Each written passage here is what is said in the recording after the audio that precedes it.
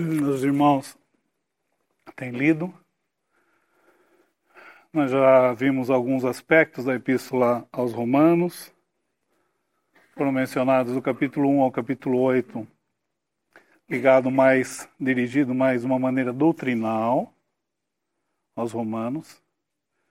Depois dos capítulos 9 até o 11, especialmente até o 32, nós vimos está ligado mais a Israel, o futuro de Israel.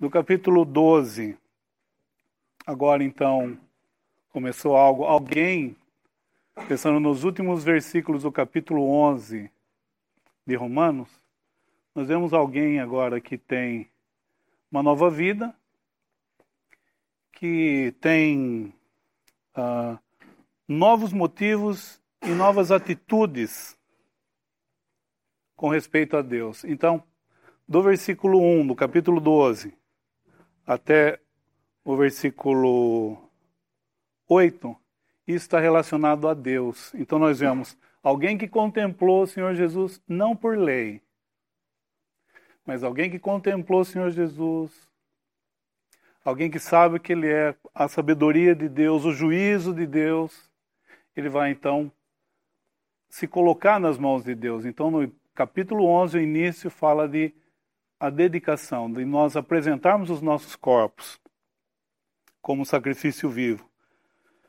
No versículo 2 fala dessa separação, quer dizer, alguém que vai, em relação a Deus, vai apresentar os seus corpos, necessariamente vai haver a separação em relação às coisas desse mundo e desse mundo. Depois nós vemos a humilhação. Ele não vai saber mais do que convém saber. Nós somos membros do corpo e nós estamos contentes, esse cristão deveria estar, esse crente no Senhor Jesus deveria estar contente na posição onde ele foi colocado.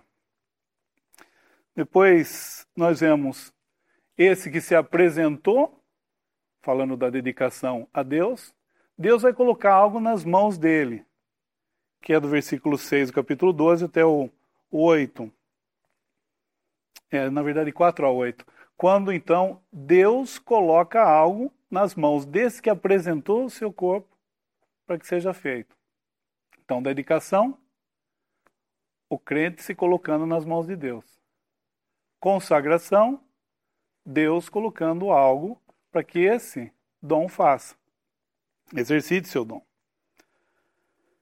Do versículo 9 até o 13, então fala desses que têm novos motivos, novas atitudes, mas agora não em relação a Deus, mas em relação aos crentes mesmo. Do 14 até o final, no 21, fala desse crente com respeito ao mundo. Então, no início do capítulo 12, Deus, depois em relação aos crentes e depois em relação ao mundo, do 14 até o 21. Esse crente agora, que antes tinha algumas atitudes em relação às autoridades civis, ele começa do capítulo 13, vai até do capítulo 13, do 1 ao 7. Então, qual vai ser a relação desse crente com as autoridades? Se antes ele xingava, se antes ele participava, se antes ele saía na rua para bater panela, se antes ele estava atento a como as autoridades iam utilizar os recursos dos impostos, agora ele não faz mais, ele não participa mais disso, porque ele é um cidadão celestial, a cidadania dele é celestial. Então nós vimos isso, não que nós somos, então, já que nós não somos orientados a participar, então nós devemos ser contra as autoridades. Não, é o contrário, nós devemos nos submeter. Já foram lidos vários versículos que trataram desse assunto. Do versículo 8 até o versículo 10, então daí já vai falar dessa responsabilidade cristã em relação aos cidadãos desse Estado, desse governo. Então, se do 1 até o 7 em relação ao Estado, ao governo, do 8 até o 10 vai ser a sua relação. Qual deveria ser a sua relação? com os cidadãos desse Estado. Então os irmãos já devem ter visto a semana passada, de não dever coisa alguma a não ser o amor. E essa palavra amor, nós sabemos que algumas vezes no grego existem várias palavras que são traduzidas como amor. Existe um amor que é de relacionamento, de afeição. Esse amor aqui é o ágape, é o mesmo amor, a mesma palavra que está lá em João 3,16. Deus amou ao mundo de tal maneira que deu seu Filho unigênito para que todo aquele que nele crê não pereça, mas tenha vida eterna. É a mesma palavra amor.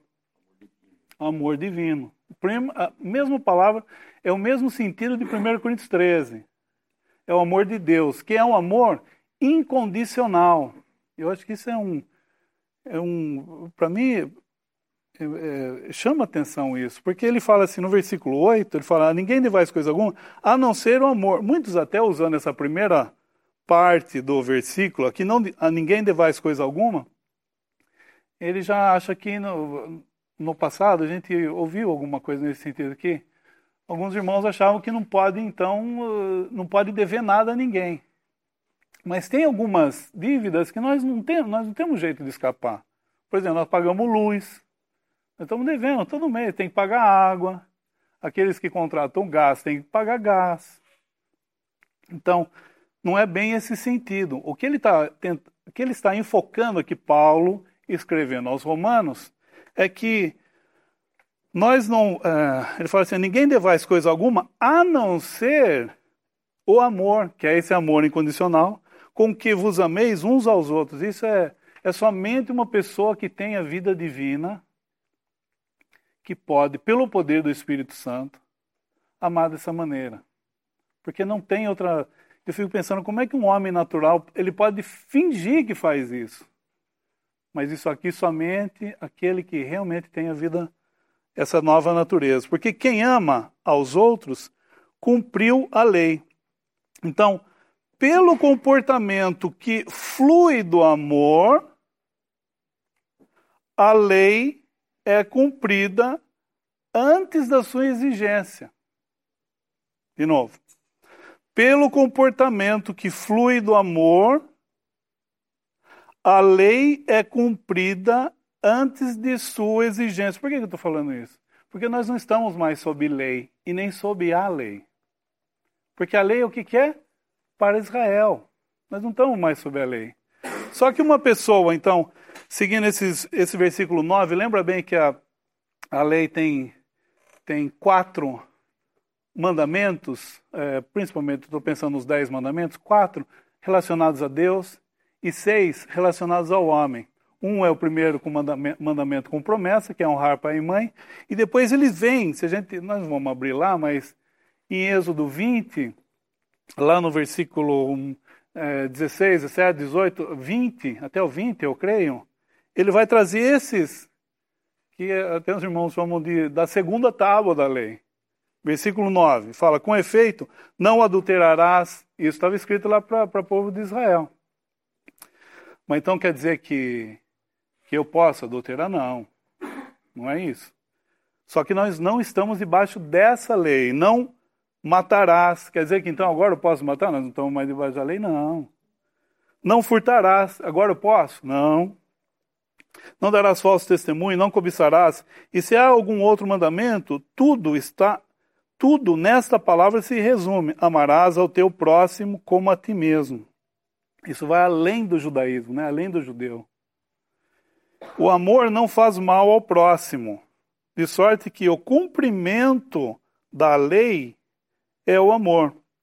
Então, olha só, por amor, o cristão cumpre a lei, obedece à lei, sem estar debaixo dela. O grande ponto é esse, desses versículos de 8 a 10, no que toca, repito, a relação com os cidadãos desse Estado. Nós não estamos mais falando do relacionamento com as autoridades, né, com o Estado em si. Então, repito, o cristão por amor, ele cumpre a lei sem estar debaixo da lei. Desses versículos, desse versículo 9, por exemplo, não adulterarás, ele andando em amor. Que amor que é? É aquele ágape lá. Isso, repito, somente pelo poder do Espírito Santo, nessa nova vida. Porque nós não vamos entender isso daqui se nós não tivermos a nova vida, né? E não cremos no Senhor Jesus como nosso único e suficiente Salvador.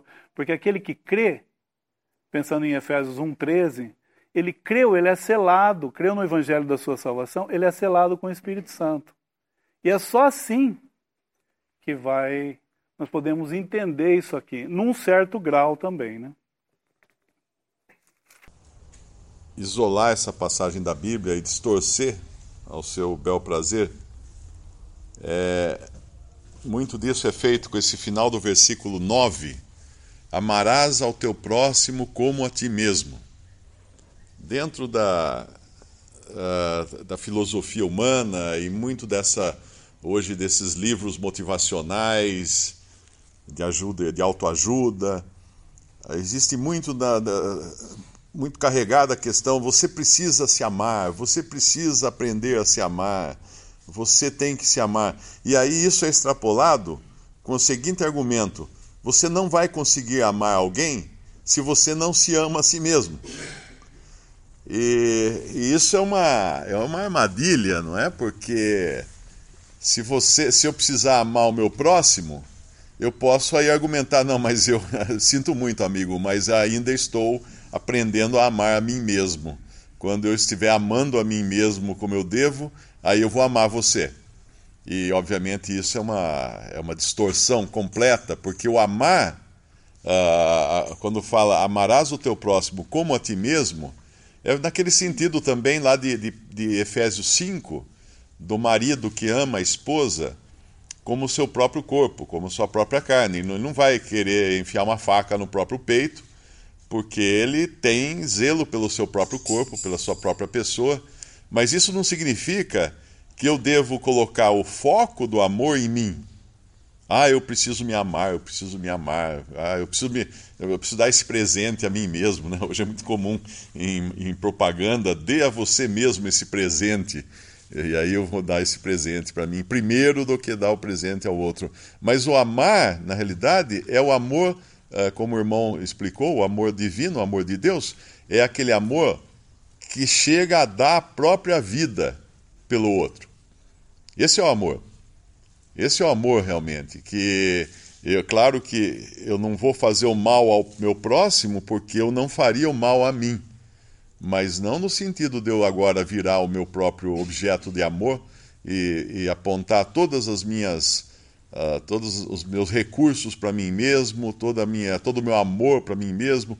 Isso tem muito hoje na sociedade, que é bastante centrada no próprio umbigo, onde as pessoas são bem individualistas e ninguém quer repartir, ninguém quer amar, mas esse argumento tem sido usado hoje nas filosofias de que você precisa primeiro aprender a se amar, e não caia nessa.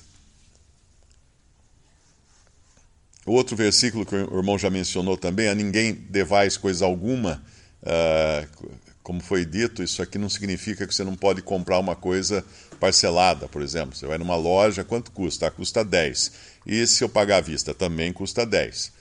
10 em 12 vezes ou 10 à vista? Bom, então daí você divide em 12. Você tem condições, você não está devendo, você está fazendo um acordo de pagar parcelado. Isso não é dever. Você passa a dever no dia que você parar de pagar, aí você é um devedor.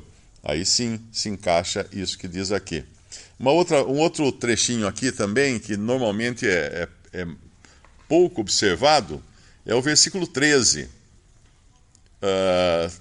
Nós podemos olhar para o versículo e de repente saltar aos nossos olhos essa frase, nem em bebedeiras.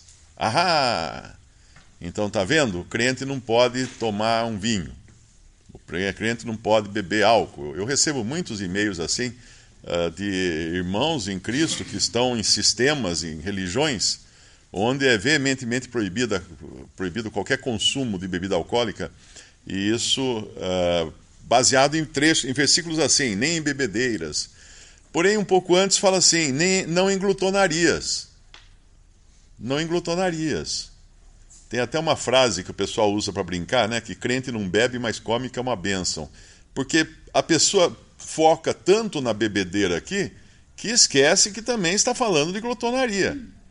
E em outras passagens onde fala de diferentes tipos de pecado, eu não me lembro agora, mas coloca adultério, coloca glutonaria, coloca bebedices.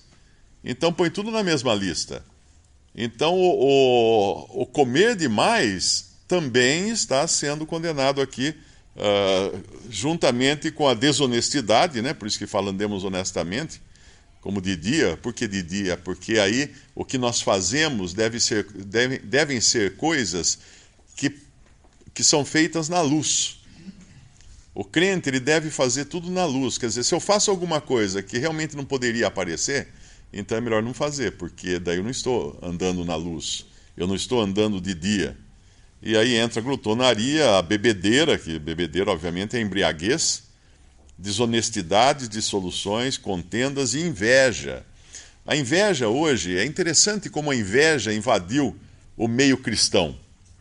Hoje existe um negócio chamado teologia da prosperidade.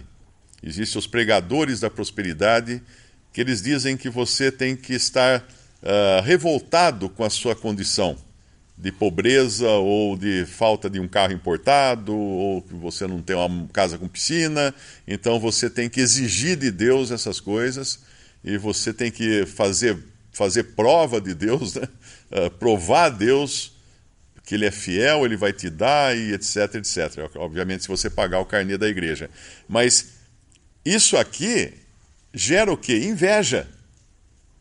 Estimula a inveja. Estimula o desejo de ter algo que o outro tem e eu não tenho. As pessoas não percebem o quanto de mal existe em doutrinas assim, de prosperidade, que é gerar a concupiscência das coisas. E aí a inveja, obviamente, é condenada aqui e também em outras passagens da Bíblia.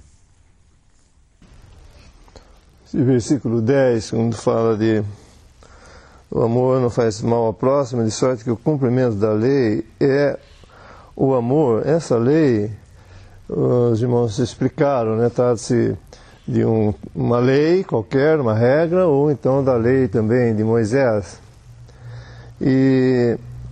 Mas isso aqui é algo muito limitado, porque o cristianismo é além, ele está acima dessas coisas. Nós vimos na semana passada, já no capítulo 8 de Romanos, que fala da lei do Espírito de vida, que nos livrou da lei do pecado e da morte. Então, essa lei do Espírito de vida, ela está acima e é o que rege o cristão. É a vida de Cristo mesmo, no cristão, para andar diante de Deus. Então, ele tem essa vida nele, essa nova lei, que vai fazer com que ele ande dessa forma.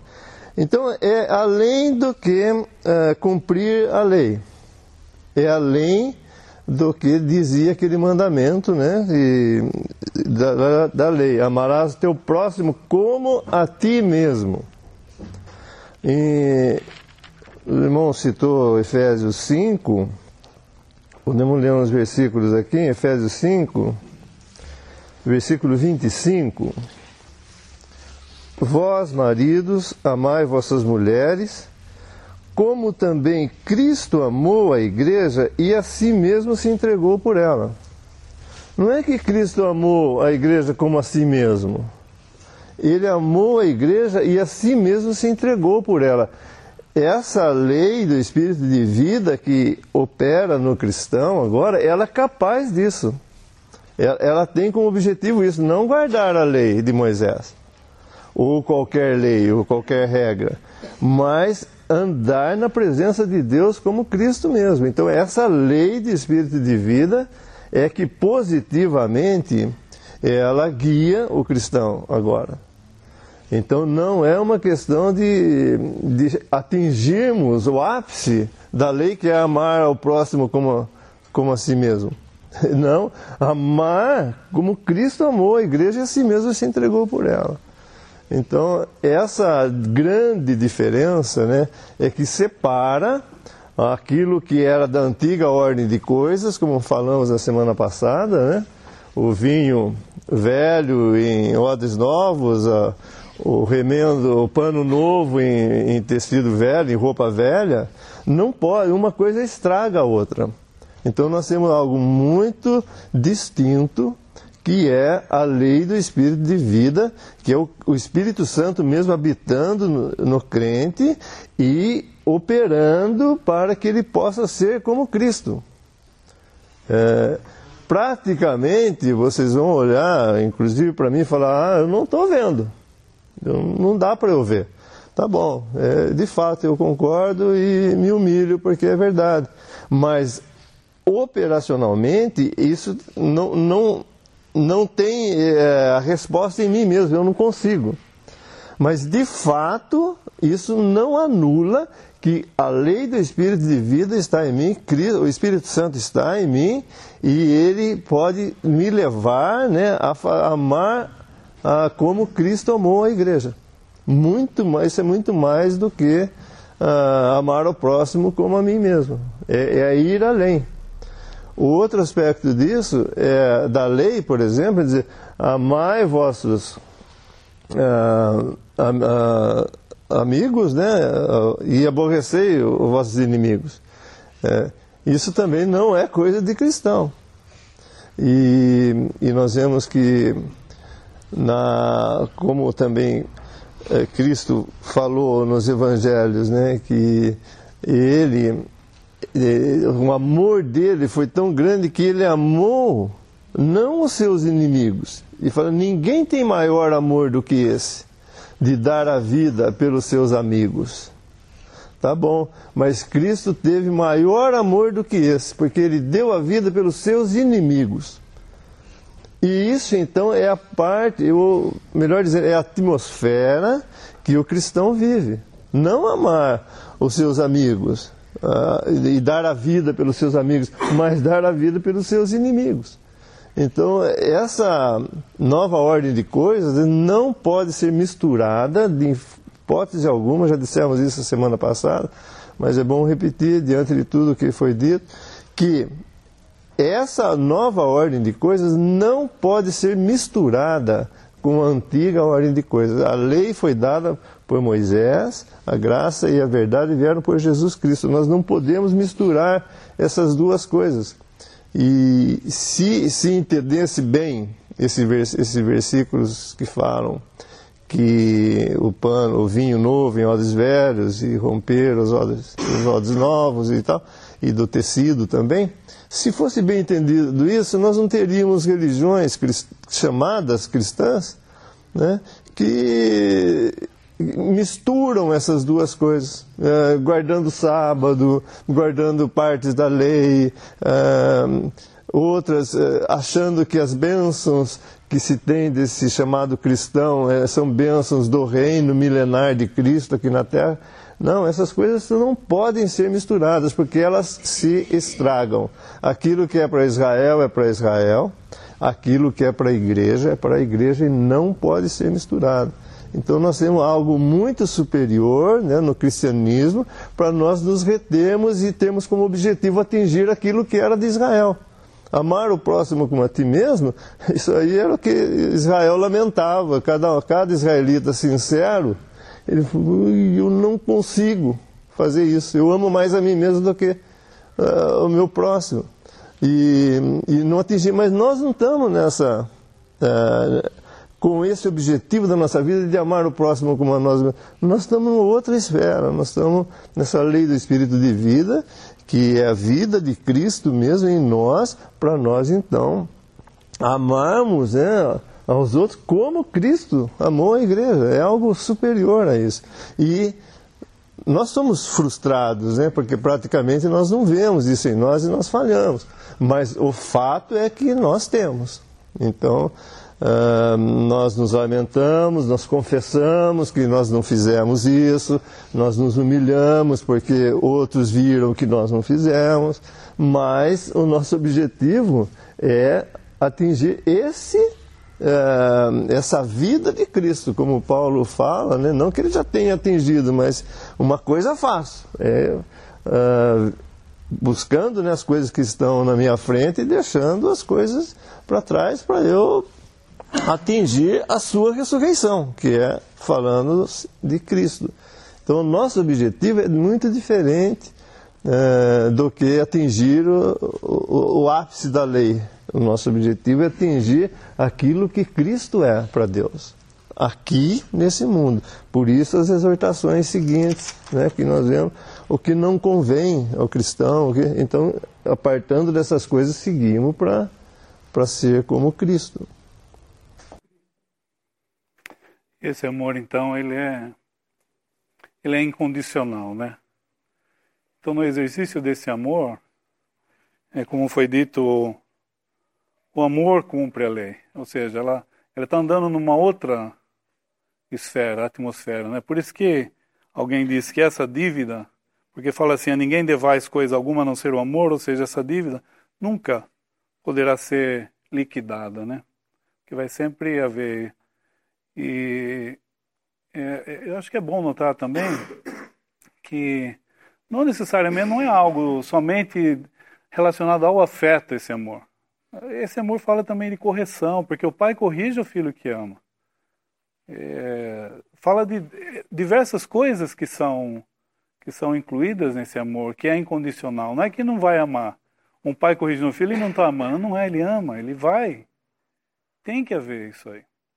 Então, agora do versículo 11 ao 14, ele já vai estar tratando com aquele crente que tem objetivo diante dos seus olhos, que é a vinda do Senhor.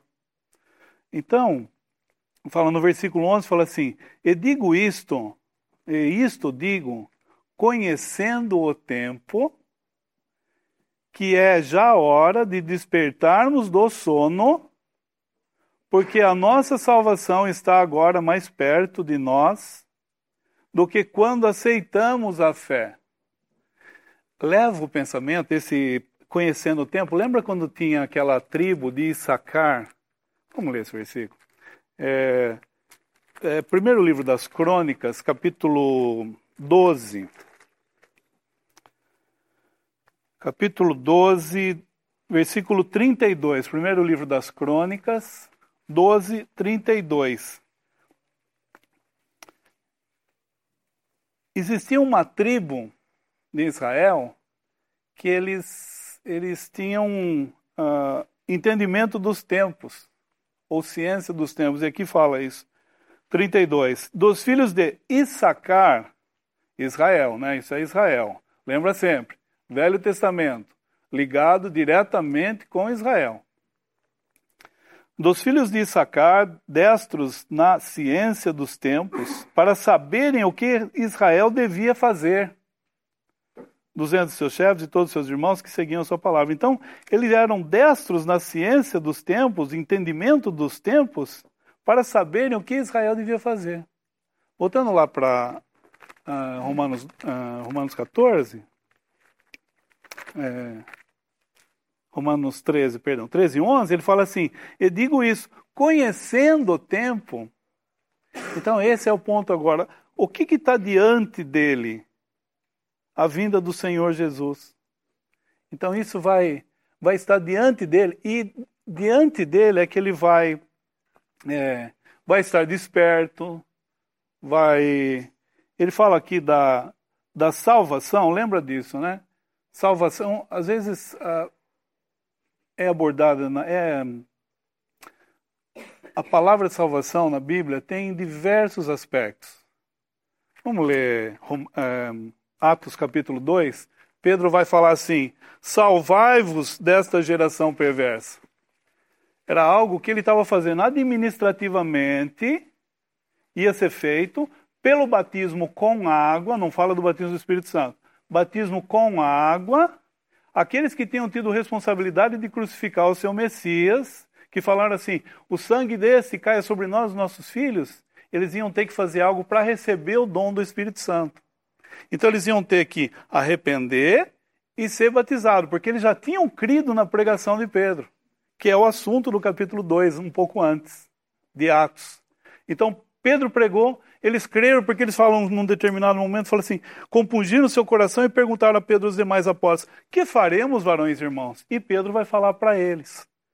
Daí já fala assim, mas então quer dizer que o batismo salva. Salva nesse sentido aqui. Eles iam salvar da geração perversa porque administrativamente o batismo mudava de posição. O batismo tem essa característica, muda de posição. Então o versículo 40 fala assim, com muitas outras palavras, isso testificava e os exortava, dizendo, salvai-vos desta geração perversa. Essa salvação, então, é uma salvação administrativa, que eles iam sair debaixo da maldição a qual eles mesmos tinham se colocado e seus filhos também. Mas as promessas diziam respeito a eles e os filhos deles. No capítulo 16 de Atos, nós vemos falado de novo salvação. Atos 16, quando o carcereiro tira o Paulo e Silas, tira para fora no versículo 30, Atos 16, 30. Bem conhecido para nós. E tirando-os para fora, disse, senhores, que é necessário que eu faça para me salvar? Crê no Senhor Jesus, será salvo tu e tua casa. Talvez abranja mais sentido do que isso. Mas a salvação aqui abordada é a salvação da alma. No capítulo Romanos capítulo 5, versículo 10, vai falar de novo de salvação. Romanos capítulo 5, versículo 10. Porque se nós, esse nós aqui é para crente, tá? Aquele que crê no Senhor Jesus tem a nova vida. Porque se nós, sendo inimigos, fomos reconciliados com Deus pela morte de seu Filho, muito mais, estando já reconciliados, seremos salvos pela sua vida. Às vezes a gente aplica esse versículo aqui como salvação da alma, mas não está tratando disso. Isso é salvação da vida. Está relacionado à salvação da vida. Voltando lá para Romanos, capítulo 13, versículo 11, ele fala assim, digo, conhecendo o tempo, e já é hora de despertarmos do sono, porque a nossa salvação está agora mais perto do que quando aceitamos a fé. Só que essa salvação, ela fala a salvação de uma maneira geral. Quando o Senhor Jesus vier nos buscar, por exemplo, cada um de nós aqui, suponhamos que todos creiam no Senhor Jesus. Se o Senhor Jesus vier agora para nos arrebatar, nós teremos os nossos corpos transformados. Aqueles que morreram em Cristo ressuscitarão primeiro, nós, os que ficarmos vivos, teremos os corpos transformados e assim estaremos diante dele, junto, nos ares, não na terra. Estaremos nos ares, com os corpos salvos, nesse sentido, com os corpos transformados, corpos glorificados. Então esse é um outro aspecto da palavra salvação.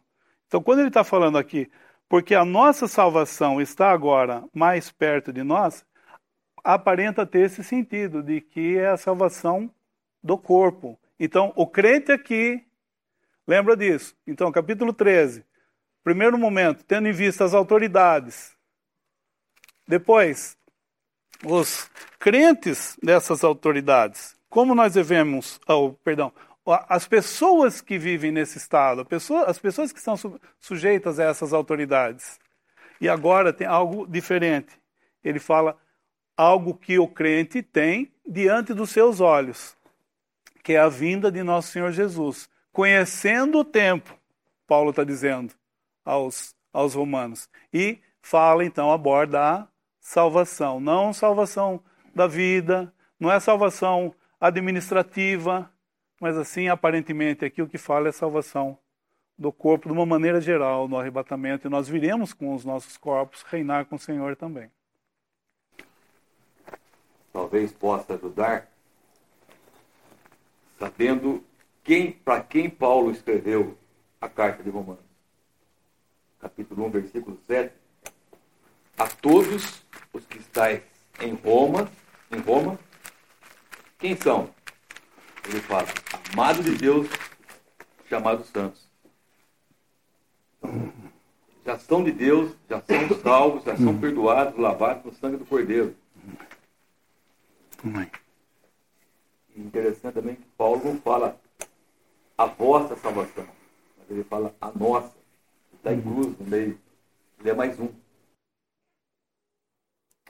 E, às vezes pode trazer uma má compreensão desse aqui. Eu tenho para mim que no capítulo 12, a versão do Darby, ele põe a noite é passada e o dia está se aproximando, está próximo. Não é chegado.